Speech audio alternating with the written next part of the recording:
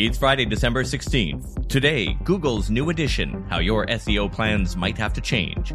Also, social commerce comes to connected TV, the move away from time-based agency compensation, Meta shuts down one of its competitor clones, and Elon Musk shuts down Twitter Spaces because people are using it to talk about him.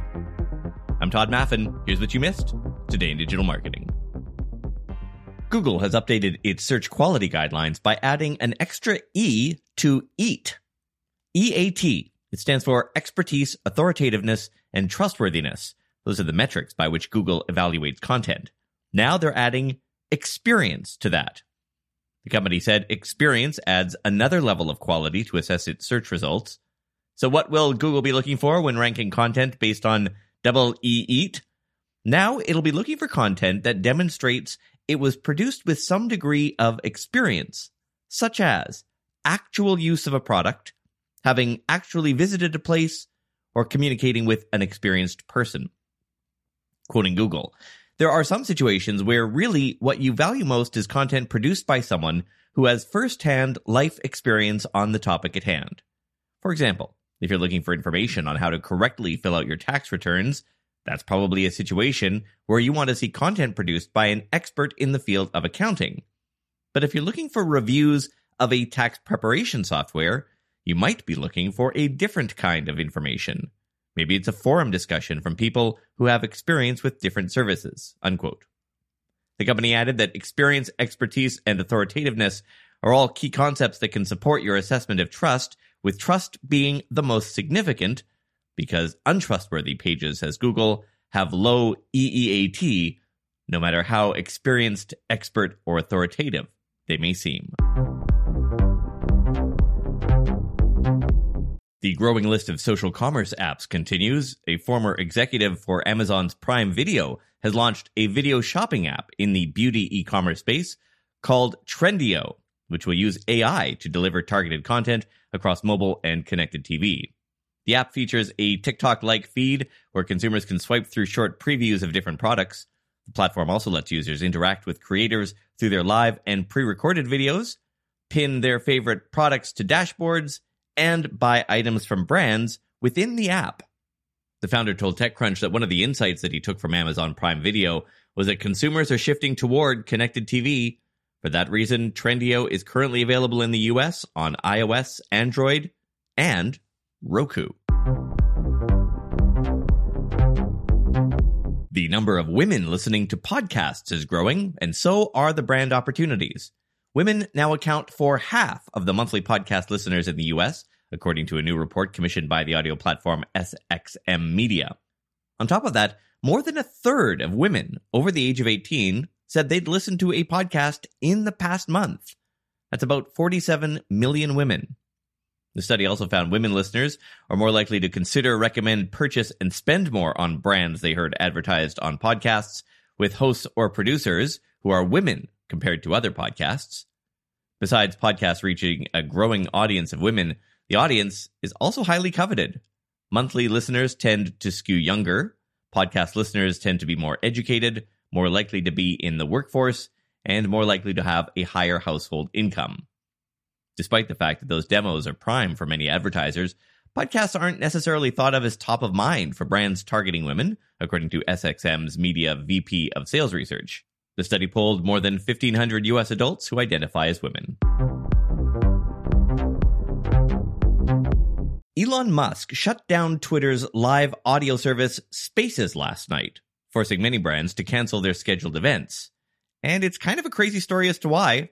Now, if you couldn't care less about it, just skip to the 9-minute, 20-second mark to bypass this. Premium members just need to tap the next story.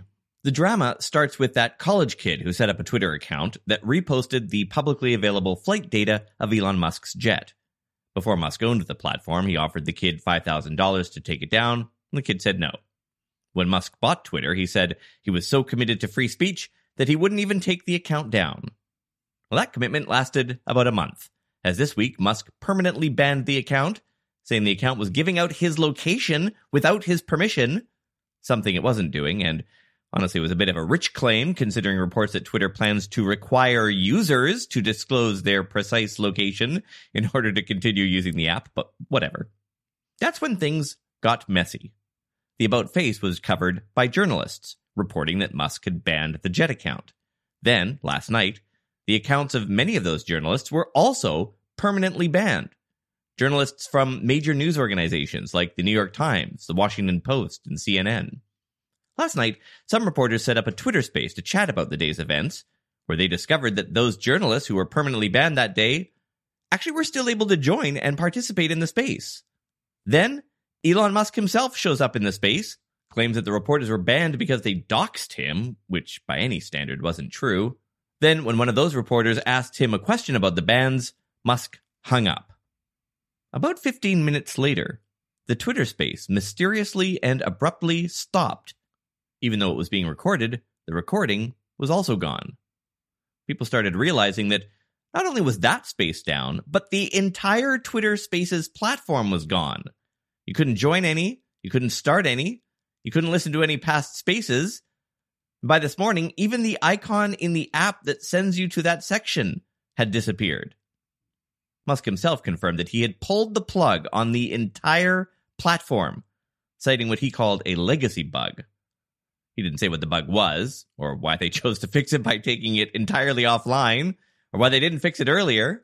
It's speculated that Musk didn't like that banned accounts can still participate in spaces, but honestly, who knows? And that is when Musk appeared to go off the rails. First, the reporter who started that space he got so pissy about works for BuzzFeed. She reported last night that Twitter's email servers now block any emails from their domain from getting into the company. Then, Musk puts up a poll asking people when he should unsuspend the accounts he banned. When the poll starts showing most people voting for an immediate reversal, Musk cancels the poll, saying there are too many poll options. He redoes it, and even a higher percentage vote for the accounts to be unbanned. So far, not only are those accounts still banned, this morning, even more journalists were getting removed from the platform. One of them, a reporter who published an investigation of Tesla and documented the times Musk had his enemies tracked. Many of those reporters migrated to Mastodon last night.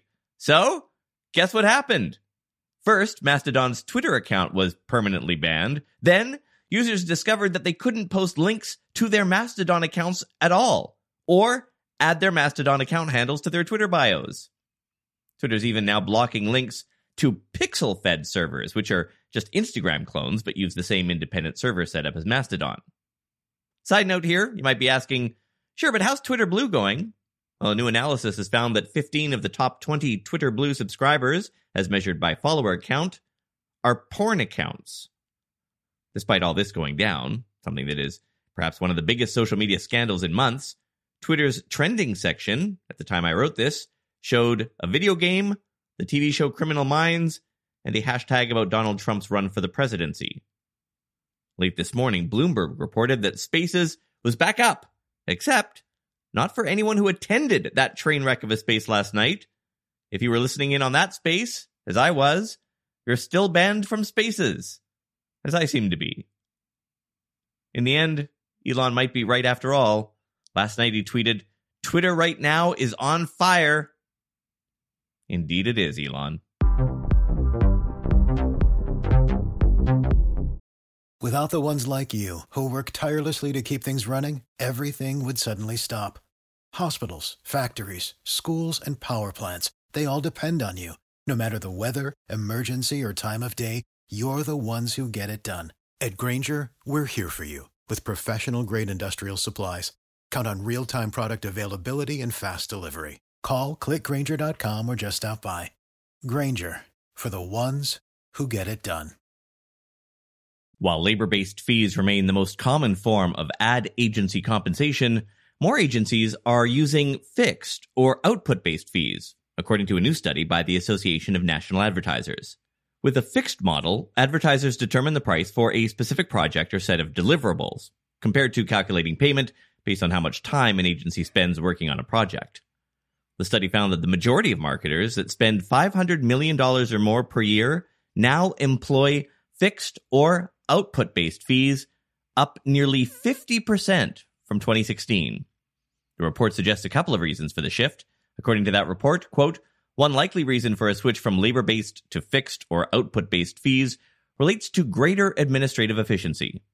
Because the fees are based on outputs, there's no review or haggling over agency labor time.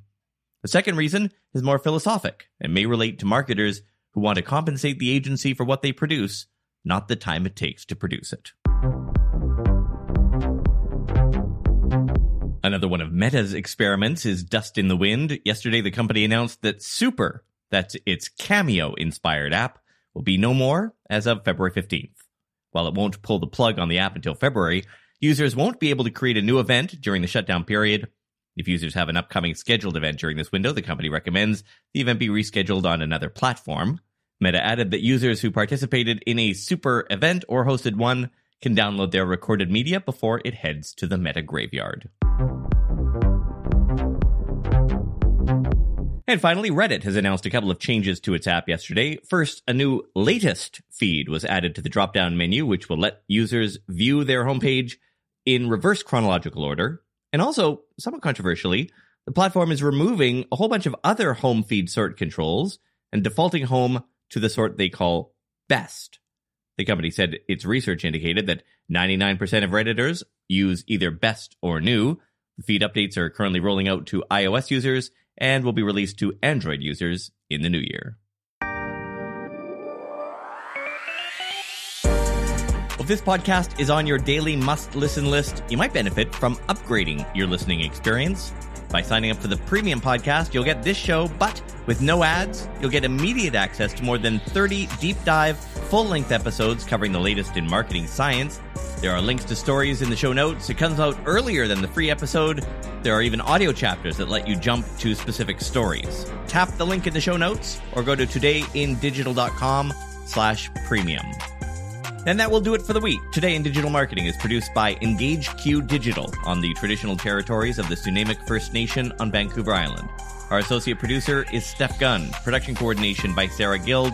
Podcast music licensing by Source Audio. Ad coordination by Red Circle. And not many people know this, but our theme composer, Mark Blevis, is a Pulitzer Prize-winning journalist. So, of course, he too was banned by Elon Musk last night. Luckily, though, Mark had downloaded all of his tweets, even printed them out for safekeeping. That's when he realized his tweets weren't very good. He told me this morning, crumpled bits of paper filled with imperfect thought, stilted conversations. I'm afraid that's all we've got. I'm Todd Maffin. Have a restful weekend. I'll see you on Monday. 'Cause chasing paper make me feel good about myself, hey. Without the ones like you, who work tirelessly to keep things running, everything would suddenly stop. Hospitals, factories, schools, and power plants, they all depend on you. No matter the weather, emergency, or time of day, you're the ones who get it done. At Grainger, we're here for you with professional-grade industrial supplies. Count on real-time product availability and fast delivery. Call, click Grainger.com, or just stop by. Grainger, for the ones who get it done. Prescription products require completion of an online medication consultation with an independent healthcare provider through the LifeMD platform and are only available if prescribed. Subscription required. Individual results may vary. Additional restrictions apply at lifemd.com. Read all warnings before using GLP-1s. Side effects may include a risk of thyroid C-cell tumors. Do not use GLP-1s if you or your family have a history of thyroid cancer. If you've struggled for years to lose weight and have given up hope, did you know you can now access GLP-1 prescription medications through LifeMD? LifeMD is now offering eligible patients online access to GLP-1s, the breakthrough prescription medication that can help you lose body fat and weight. Listen to what people are saying. You just take your shot. It doesn't feel like you're on a diet. What I wasn't expecting it to do was to shut off the food noise. This was life-altering, and if I can do it, I feel like anybody can do it. And here's the best part. Your insurance may cover 100% of the cost of your medication. So go to TryLifeMD.com to have your eligibility checked right now. Get started today at TryLifeMD.com. That's TryLifeMD.com.